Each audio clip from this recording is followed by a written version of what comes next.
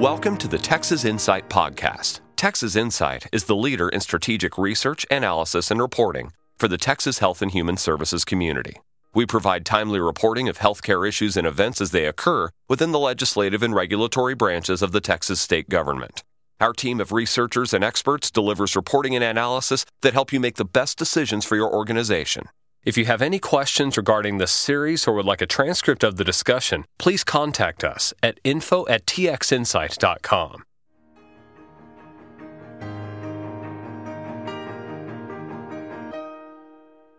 Welcome to episode 1 of the Texas Insight podcast. I'm Eric Wright, the founder of Texas Insight, and we are pleased to bring you this expanded offering. For almost 10 years now, Texas Insight has provided regular reports on what's happening in the Texas Health and Human Services space. We focus our attention on providing information to assist healthcare businesses in Texas make better business decisions. We focus on legislative budget and policy decisions and regulatory budget and policy decisions, as well as our comprehensive advisory committee coverage. With most of our customers now working from home with limited access to information, we wanted to experiment with delivering new content through this podcast. We hope you find this podcast useful, so please give us your feedback, particularly your positive feedback. If you're interested in finding out more about Texas Insight, you can find us at www.txinsight.com. Welcome to the first episode of the Texas Insight podcast. We're pleased to have with us today Billy Millwee with Millwee Associates Consulting. As some of you may know, Billy was the Texas Medicaid Director and Deputy Health and Human Services Executive Commissioner for a number of years. He and his firm have been engaged in Medicaid consulting on a national level since 2012. We wanted to spend some time today talking with Billy about the state Medicaid response to COVID-19 and the recent news about the cancellation by Texas HHSC of its Medicaid Managed Care procurements. Welcome, Billy. I hope you and your family are doing well and staying safe. Well, Eric, we are, and I hope the same for you and your family and all the people that listen to this. Thank you, Billy. What's been nice about this is my entire family of 5, my wife and I and our 3 teenagers, we're finally having dinners together at home again for the first time in a long time. So yeah, that has been nice. Definitely brings families closer together. It does. Well, Billy, let's just jump right into it. I ask you a broad question to start out.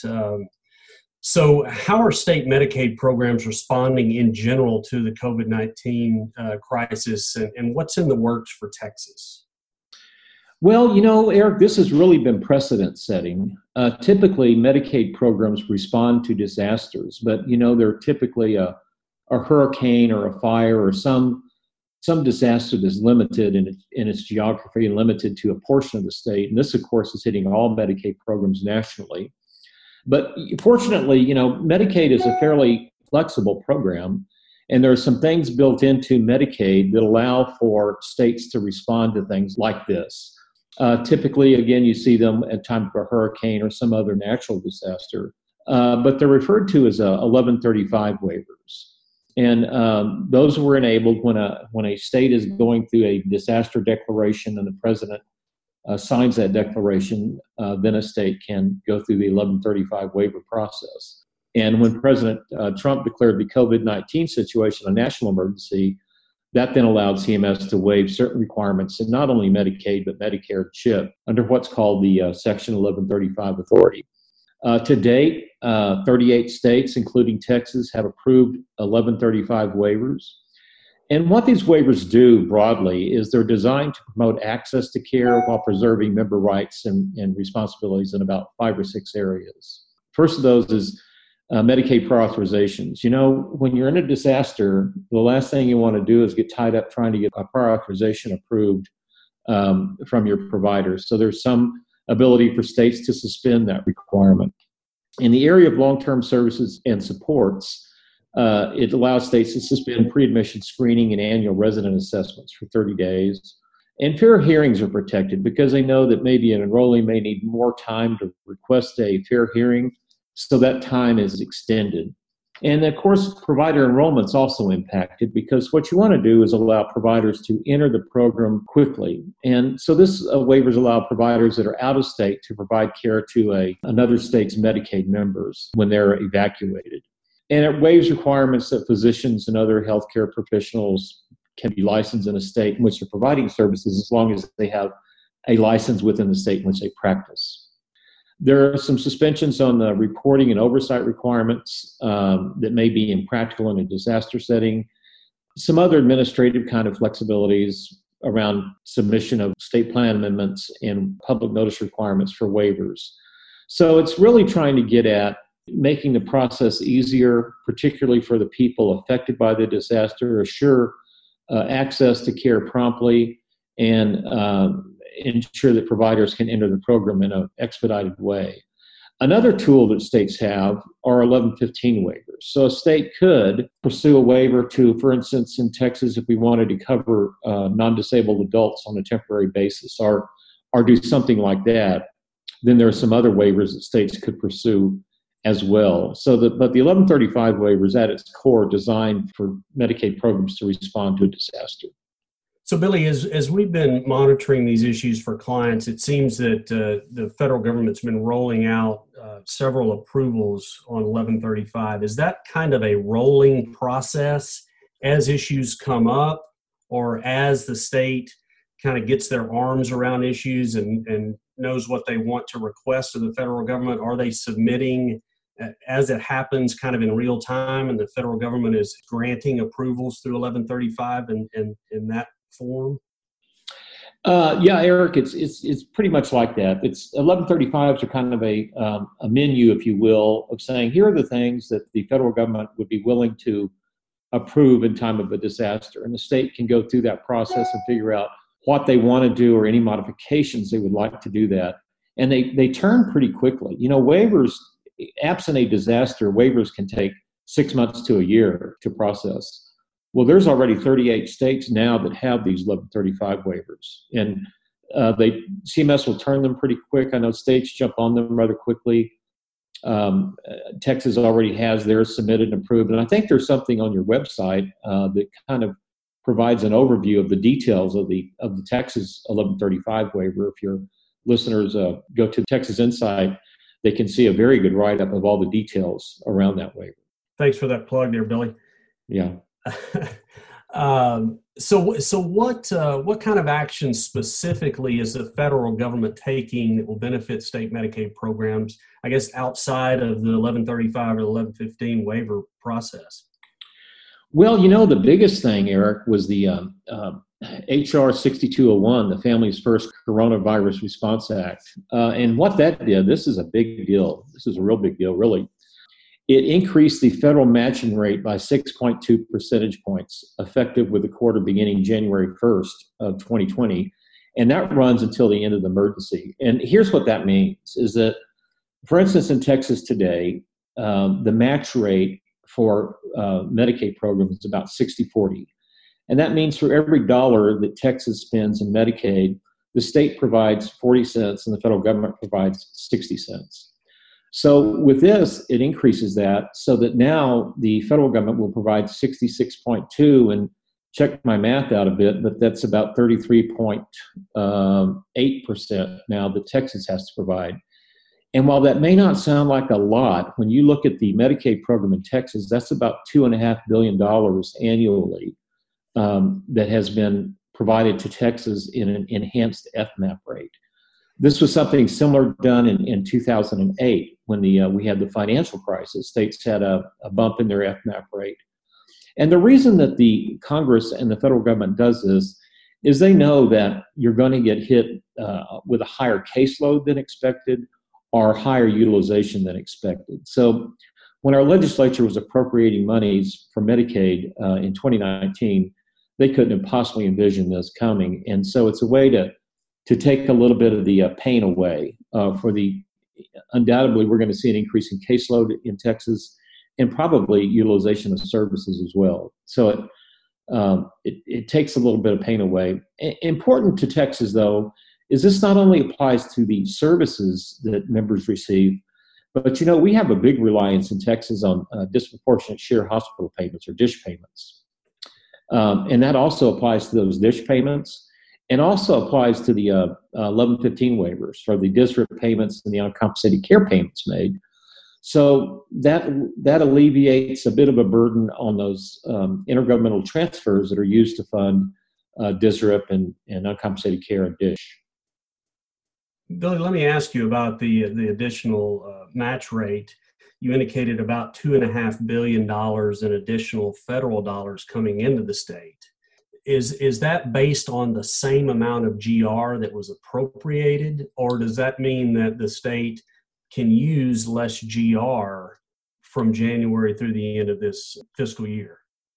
Well, it means the dollar is going further. So, okay, so we keep the same amount of general revenue to match. We just get an additional $2.5 billion on the federal side. That's right. So let's just put it this way. If let's just say in the unusual case that the coronavirus had no impact on Texas as far as caseload or utilization, then Texas, because of the change in the FMAP rate, would realize over a course of a year $2.5 billion that it did not need to spend in GR. But that's unlikely to occur. So what will happen is that GR savings will be taken by the increased cost of either caseload growth or utilization increases. Okay, very good. So, Billy, do you see any long-term impacts to the Medicaid program as a result of the COVID-19 crisis? Well, it's a bit early to tell, but here are some things that come to mind. First, I tell you, this has been like a real shot in the arm for telemedicine. A lot of the rules have been relaxed, so people are accessing telemedicine in general in the healthcare system in ways they have never done before. And I've got to believe that that's going to spill over into the Medicaid program and realize that may be a better tool than what we had originally considered it to be on access to care and preventing emergency department visits and those kinds of things. And so then you think that the rules on telemedicine will continue to be relaxed even beyond the COVID crisis? I think there's going to be a call to do that. So many people have been exposed now to the ease of. I personally had an appointment with my PCP this week, and it was the easiest thing in the world. I didn't have to take an hour and a half out of my day or 2 hours to go to the doctor's office, and it was convenient for the doctor. It was convenient for me. And maybe an appointment I would have had to break otherwise because of scheduling and those kinds of things. But it was just so easy that I think the public's going to demand that. And as Medicaid is just a part of the healthcare delivery system anyway, that would be a side benefit. Mm-hmm. And then another thing, I think Medicaid, Medicaid has become a bit of a political hot potato in the past few years. And I think what this really demonstrates is another value of the Medicaid program as an arm of public health. Because when you have people who are covered by Medicaid, they have a place of care to go to. They have a usual medical home. They can access services. They can access things that right now I would really hate to be uninsured in this environment and not know where to go or how to access services. I just can't imagine that. So I think that Medicaid is going to gain some traction as another tool states have in their public health arsenal. Billy, Texas in our budget process typically underfunds Medicaid during the course of the budget cycle. And what the result of that is that generally the legislature comes back in January of every odd number year, and they need to do an emergency appropriations bill to fund Medicaid through the end of the biennium. Do you have any idea what the impact will be of the COVID-19 crisis on that process? And do you have an idea what the emergency appropriations bill might look like for Medicaid?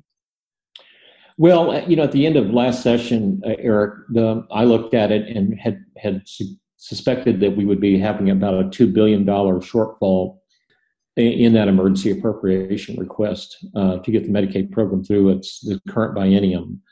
I haven't looked at any estimates since then, but I suspect that's probably about on track for the underfunding from last session.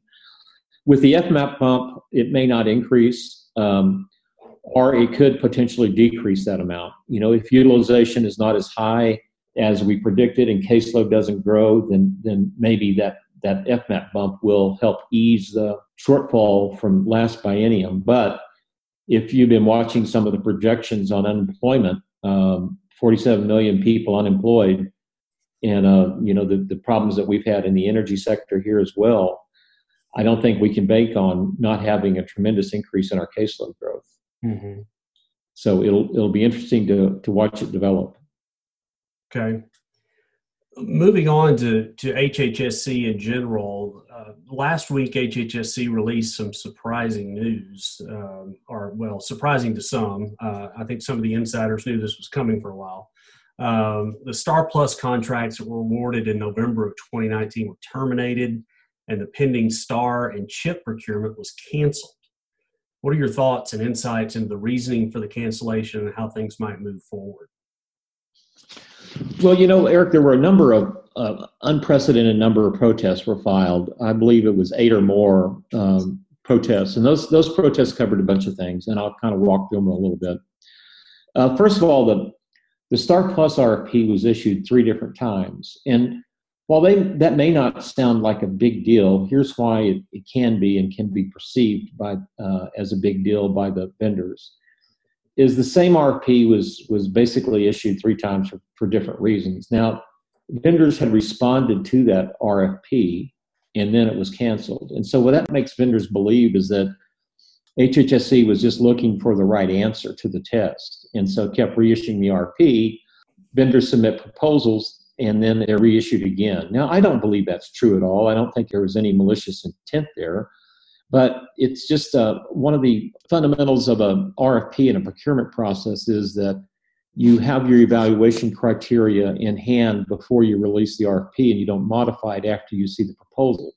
That keeps everything above board. So that kind of principle was violated in reissuing the same RFP so many times. Another concern in the protest was misapplication of the published best value criteria. And in Texas and in many other states, you just don't award contracts to the lowest bidder. You look at all the criteria that you're looking for. Things like the impact to the state of purchasing this, the impact on operations, the success of the vendor in previous other engagements, and all those kinds of things. And so there was allegations in the protest that HHSC did not consider that best value criteria and only went with a point logic. This is not like you're buying paper clips. If you're buying paper clips, then you can go with the vendor who had the highest number of points and probably get a pretty good paper clip. But this is a multi-billion-dollar healthcare system that you're acquiring, and it has more to do with the ability of the vendor to perform than just scoring and saying, well, this vendor is better because they had a 1/10 of a point higher score than some other vendor. And then there were some inconsistencies in evaluator scoring. And I think what a number of the vendors did is they looked at the scoring and noticed that one evaluator might perpetually lower their score when another vendor had responded the same way. And then some other things came out as a result of HHS releasing data that suggested there was a lack of training on the evaluation team, and then subjective ratings on the evaluation. So I think, a shout out to Phil Wilson for really taking the reins on this, and it seems like that was one of the first decisions he made when he came on board.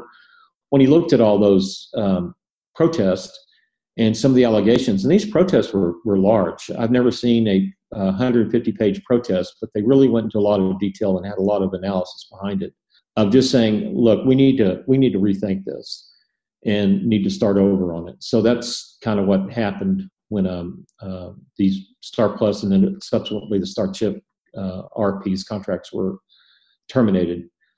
What's your outlook, Billy? Are we a year away from new procurements? Are we 2 years, 3 years? What's the timeline? I think we're at least a year away, maybe more, because one of the lawsuits in this was really interesting, and it had to do with the what's called the mandatory award provision. And in Texas statute, there's a requirement that if a hospital district health plan submits a proposal, then HHSC must award the contract. And HHSC didn't do that in that case. They did not award the contract to the hospital district plan. And that was heard in a district court, and the district court agreed with the plaintiff with the the hospital district that HHSC should have awarded the contracts, and then they were terminated before actual contracts were awarded, and that could be addressed. So it could be that the legislature may want to take that up again. Periodically, it comes up in the legislature that we need to revisit the statute about mandatory award provisions, and that may be something that would impede the reissuing the RFP until the legislature had an opportunity to consider that statutory requirement again. But with all the errors, and as big as this is a huge effort to undertake a procurement of this size. These managed care procurements are, in terms of dollars, as big as some countries' gross domestic product. I mean, we're talking $20 billion. It's a huge effort. So it would make sense for them to slow it down a bit, think about what they really are purchasing, and if this is how they want to move forward. So I would say at least a year, and potentially not see something until 2021 if the legislature indeed wants to revisit a few things about the design of the current program. Well, I was going to say, given that the legislature meets again next January, I would think the legislature would want to have some kind of say on the process. So all managed care contracts that are currently in existence will be extended for an indefinite time period. Is that the understanding? That's yes. They would have to extend the current contracts, and then let's say if you don't have a procurement out until after next legislative session, that would be, let's say you got an RFP out in September of 21, then you're probably looking at the current contracts being in place until 2022 or so, because these are not real fast procurements. They take a huge effort. So once a RFP is published, you're talking a year at least down the road before you see contracts awarded. That's good information, Billy. Well, you just alluded to Phil Wilson in your response on the managed care contracts, and there's certainly been a lot of changes at HHSC with the recent departure of Commissioner Phillips, the announcement, the retirement of the Medicaid director, Stephanie Muth. A lot of us have known Phil for a long time now. He's been in Texas government for a long time, worked for Governor Perry, was Secretary of State, ran TxDOT. He's kind of been a fixer. What do you expect of his leadership style, and what kind of changes will he bring to HHSC?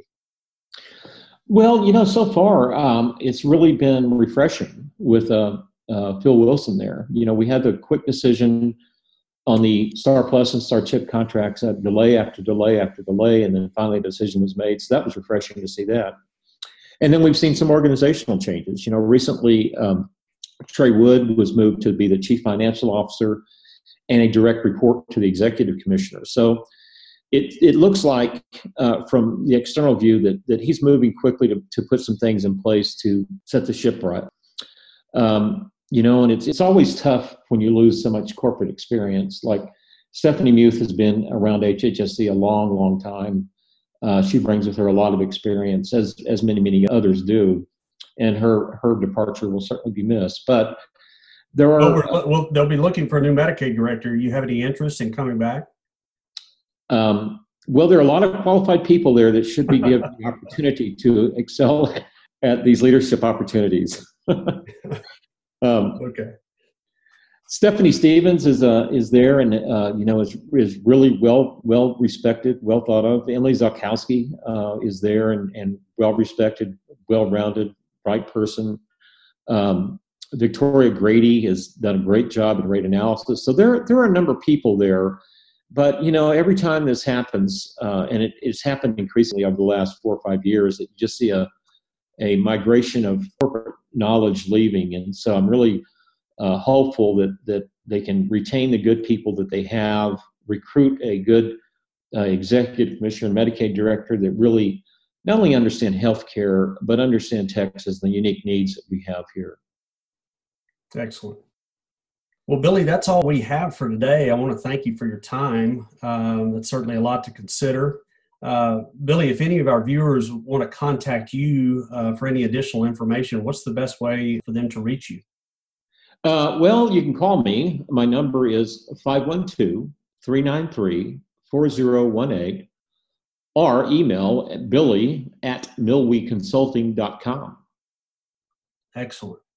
Well, thanks again, Billy, and we look forward to having you on again soon. Yeah, thank you very much, Eric. Best to you and your family. Bye-bye. Bye-bye.